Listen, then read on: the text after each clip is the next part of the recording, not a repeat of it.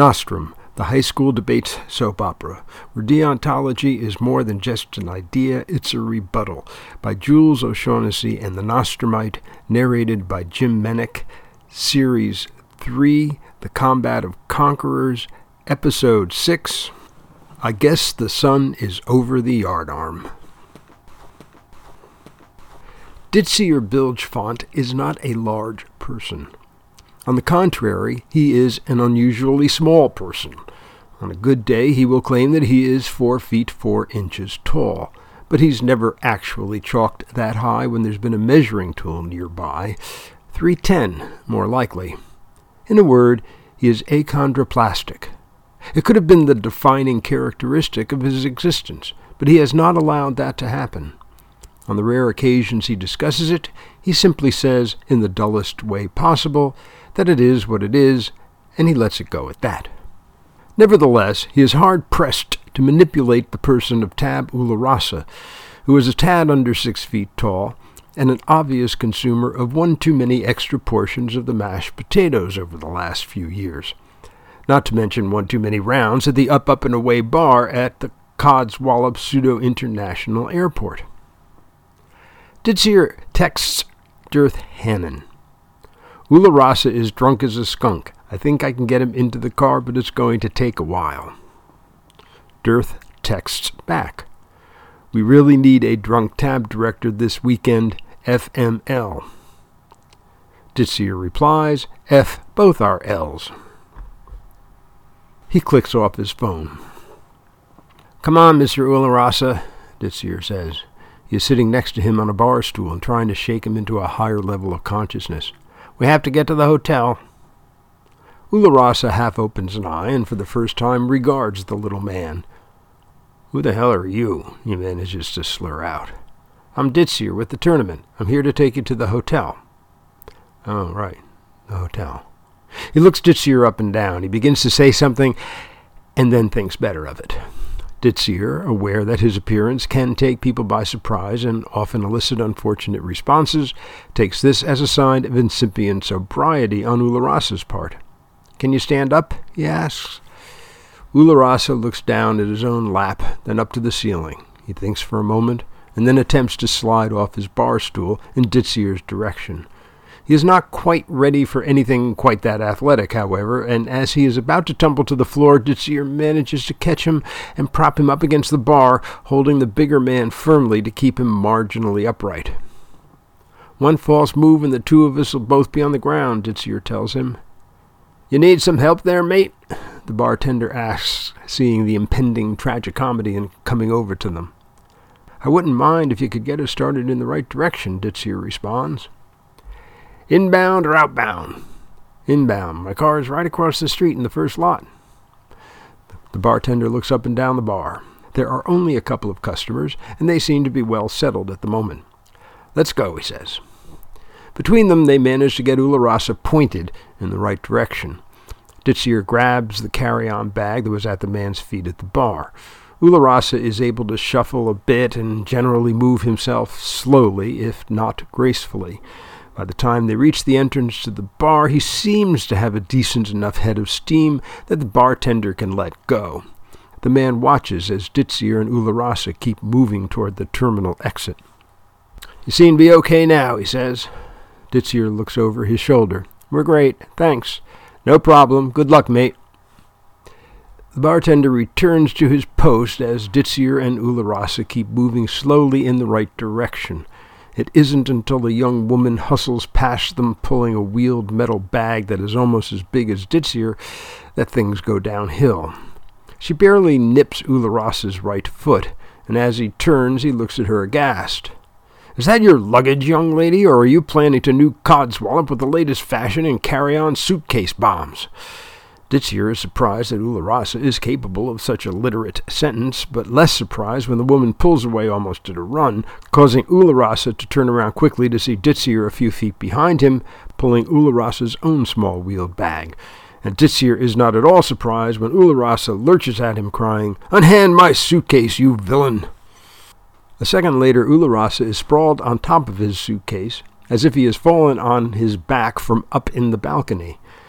They are beginning to draw the attention of all those around them as Ditzier discovers that he is still able to wheel the suitcase along even with Ula-Rasa half dead on top of it. "It is what it is," he mutters to himself as he wheels the semi-conscious COC LD tab director through the terminal and out into the parking lot. When they reach the car, somehow Ula-Rasa is able to regain enough self-possession to climb off the suitcase and into the back seat, where he proceeds to lie crosswise and begins snoring before Ditzier even has a chance to get into the driver's seat. "Thank God we were in the handicapped parking," he says over his shoulder as he starts the engine. "Otherwise, we never would have gotten here." There is no reply other than a few disjointed snorts from the back seat. Dirth Hannon reads the text from Ditzier. He has managed to get Ula-Rasa into his car and is heading toward the hotel. It is unlikely that the short drive will provide enough time for the COC's LD tab director to wake up, much less sober up. She clicks off her phone. Everyone knows that tabbing is a job for the bibulous at best and dipsomaniacs at worst. Why should Ula-Rasa be any different? The smell of manure is strong as Hannon heads for the debate office.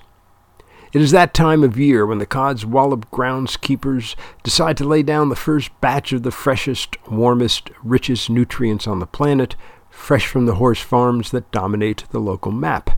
While there are those who maintain that horse manure is, because of the speed in which it passes through the host, not much different from just laying out hay and oats in the first place, those people do not live in Kentucky, at least not for long.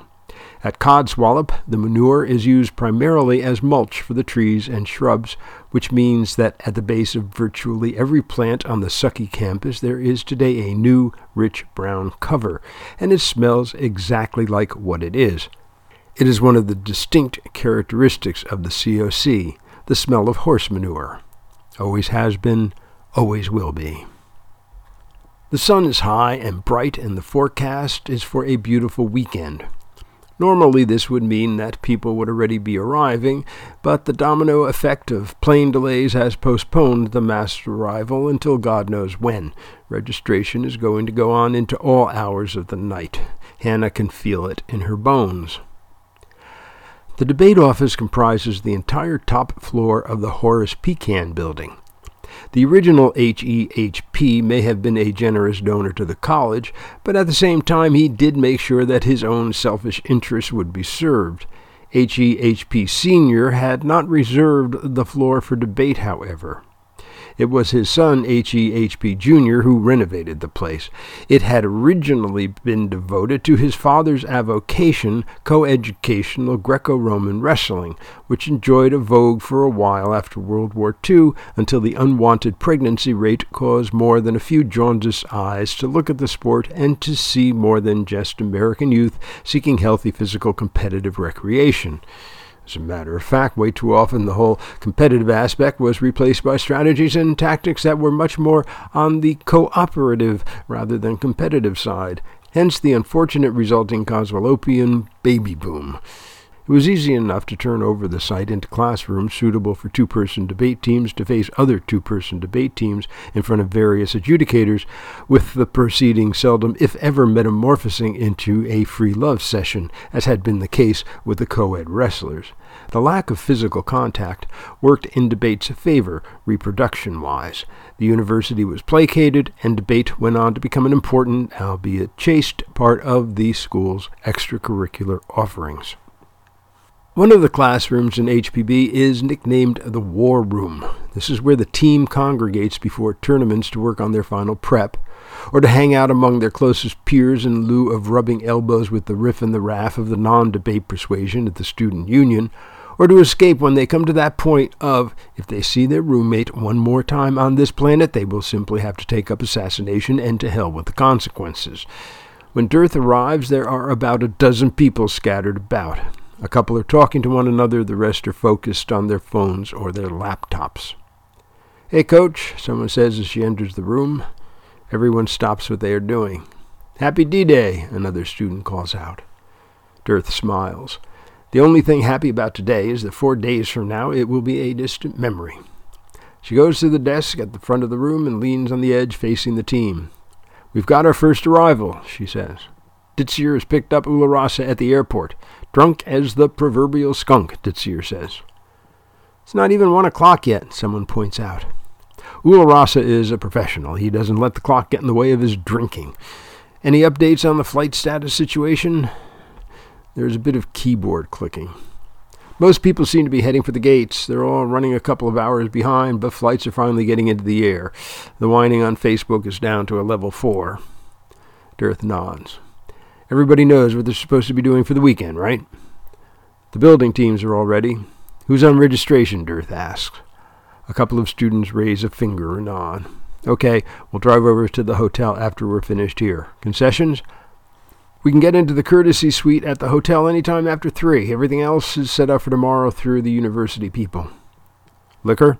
"On it. And the ice and glasses and obscenely salty snacks." "Water. A couple of cases in with the hooch. Put at least one of them at the registration area. Anything else?" Each of the dozen students is wearing a blue sucky debate t-shirt. They look around at one another. No one indicates any outstanding issues. "Who's selling t-shirts, by the way?" A blonde girl speaks up. "That would be me." "How many do you have?" "A couple of 100. "What are you charging?" $20. Hannah thinks for a second. $20 on Saturday, $15 on Sunday, $10 on Monday. The blonde girl nods. "Okay," Hannah says. "Anyone coming with me to the hotel, let's go. The rest of you, keep your phones charged." With that, she steps off from her desk. 3 of her team follow her out the door. It is D-Day, 0 hour. Registration for the Combat of Conquerors is about to begin. Did you look up achondroplastic, or are you just assuming that you know what it means? Will Tab Ula Rasa sober up in time for registration? Is Ula Rasa simply one of a vast army of intoxicated Tab staff at your average high school debate tournament? Wouldn't you rather be involved in co-educational Greco-Roman wrestling than this whole debate business? How much are those t-shirts going to be worth a week from now? We hardly expect to learn any of these things in our next episode, Stuffed Animals Go Wild, or When Plush Comes to Shove.